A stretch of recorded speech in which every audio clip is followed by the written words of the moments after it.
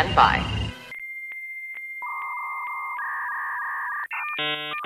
Hello, this is Penn Jillette.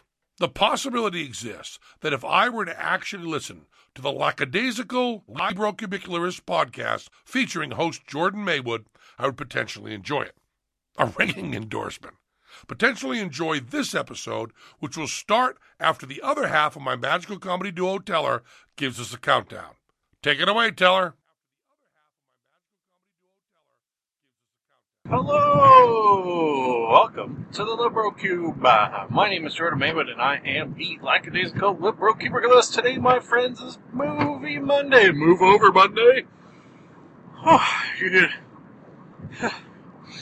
gonna need to make some room for movies, because they're moving in to move over Monday Movie Mondays. Something I like to say at the top of every show is that there will be spoilers. I say this because, well, there will be spoilers, and that's how spoiler warnings work. This will most likely be your one and only warning. I do a really big one at the top of the show, and I do it at the top of every single show. I've done it probably just about 300 almost times now, so, I spoil things, is what I'm saying. Hey.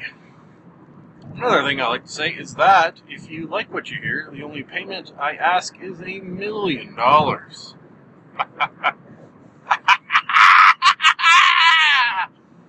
No, that is ridiculous.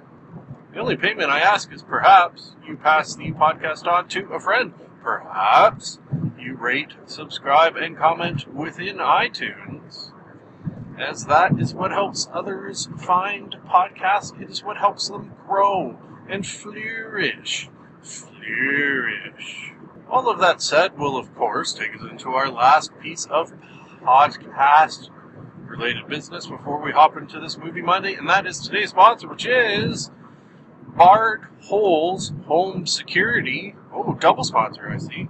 And Hulk Rip Industrial Shredders. Once again, today's sponsors are Barred Holes Home Security and Hulk Rip Industrial Shredders. 2 sponsors. Yes. Just raking in the dough. I love it. Really selling out. Okay, today I have 2, maybe more, 2 plus movies. So let's hop into the first little film. Yes, titled No Holds Barred. It's bad. Just bad things are going to happen if you watch this movie. I should say that this movie quite recently made an appearance on the podcast, How Did This Get Made?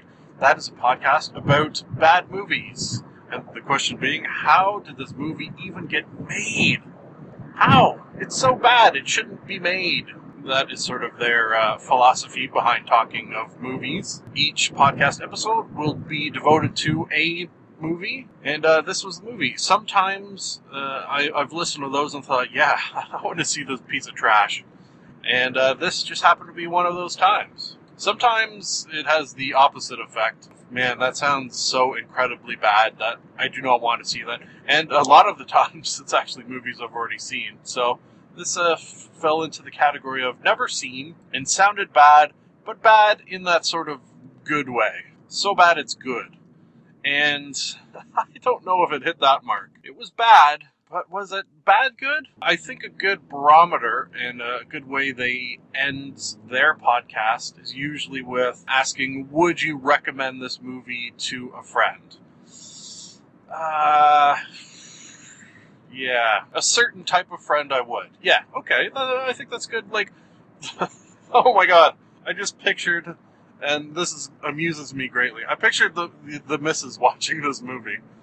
And that delights me, the just amount of hatred that this would develop within her, within moments of watching it. I think the only way she would sit through this entire movie, and I am not exaggerating, would be through some sort of bribery, or more likely being tied down to a chair and forced to watch it. Whereas there's probably other people I know who, like myself, would think it's just so ridiculously bad that it's good. And I fall more into that category. On that note, why don't I throw out my rating? It's hard to rate a so bad it's good movie. You know what? No, I think I could do it in this sense of giving it a 3 out of 5. Okay? And I'm going to have to explain this 3.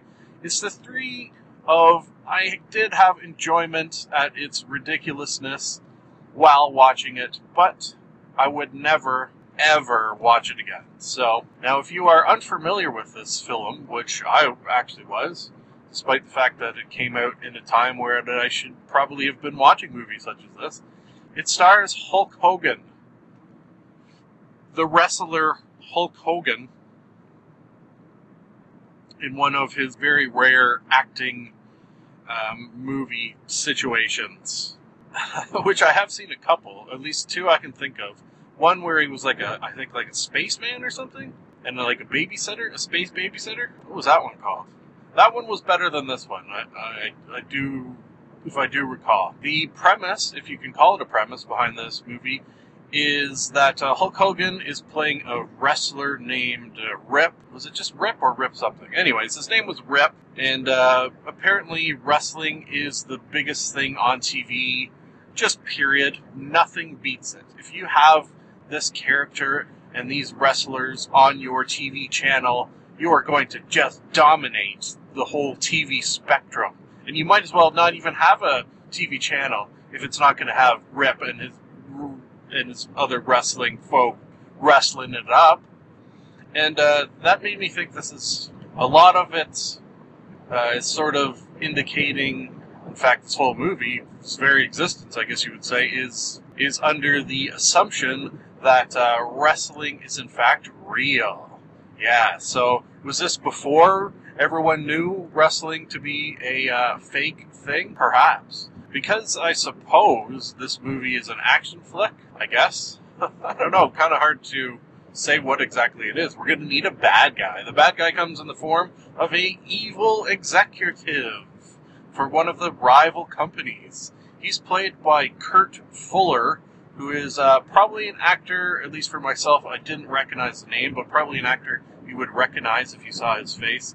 He is just horrible, overacting to ridiculous, probably under the assumption that only kids would watch this, which is probably a fair assumption, and that he needs to act like this to keep them entertained. Yeah, maybe that's what he was doing all along. Although there's, isn't there swearing in this and things that kids probably shouldn't be seeing? Sexual things between Hulk Hogan and just sort of random girl. I didn't really get the girl, his, I guess it will be love interest in this. Was she working for Kurt Fuller, the evil executive, and then decided over the course of working for Kurt and with Hulk that she developed a fondness and a love for him? I didn't really get it. The story not making of a lot of sense, which is what you should expect in a movie like this. Another one of the bad guys comes in the form of Tiny Lister, who's an actor who, again, probably you would recognize.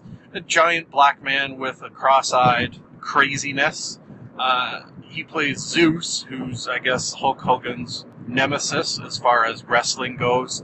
It's supposed to have a kind of Rocky feel, I think, that Hulk Hogan's a bit of an underdog compared to this guy. So there is some scenes that I think are trying to make us think of Rocky, but doing very, very unsuccessful job at that. He's got a brother who ends up in a wheelchair. Zeus actually put him in the wheelchair. This girl who I guess he loves, I suppose, I don't know, eventually gets kidnapped, so he's got to throw the match. I don't know. It doesn't make any sense. Throughout this movie, especially with Zeus, but a little with Hulk Hogan as well, it's got that feeling of, and I always liken this to Dragon Ball Z, that the louder you scream and grunt when wrestling, the stronger you become. I don't know how true that is in real life, but it's true in Dragon Ball Z, and apparently in No Holds Barred. I think to wrap up our talk of this just ridiculous, making of no sense throughout a movie, we should talk about Jock Ass.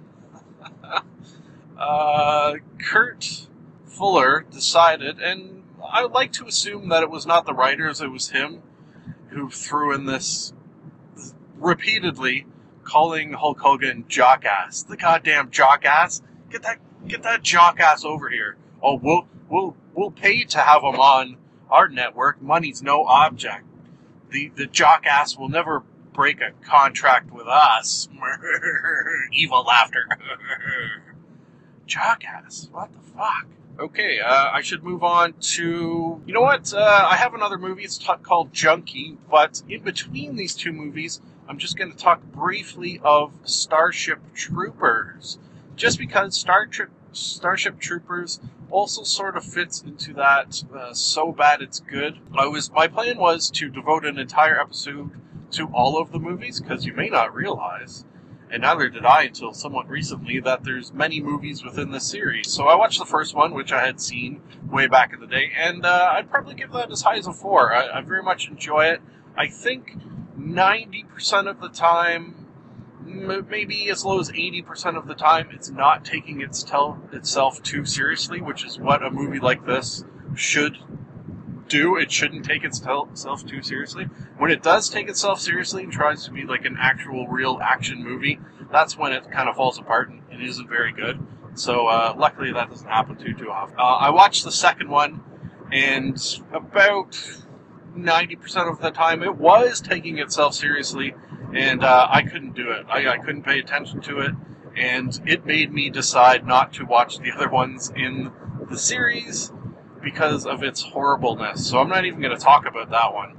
And please don't watch it. I'd give it like a 1 out of 5, which is unusual for me to give movies 1s out of 5, but I'm goddamn well going to do it. So, you know, that's my Super Trooper, StarShip Trooper talk. It's funny because every time I bring it up, I feel like saying Super Trooper, which that movie gets a 5 out of 5. Okay? Not to be confused with Starship Troopers. I'm having trouble talking. Okay, so let's move on to movie the second, or 2.5, or whatever scale we're on here. I don't know anymore. It's called Junkie. This is a dark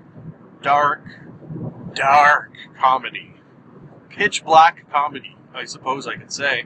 If you have listened to many Movie Mondays, anytime I have brought back a dark comedy, you will probably notice that they get very, very high marks, this one included.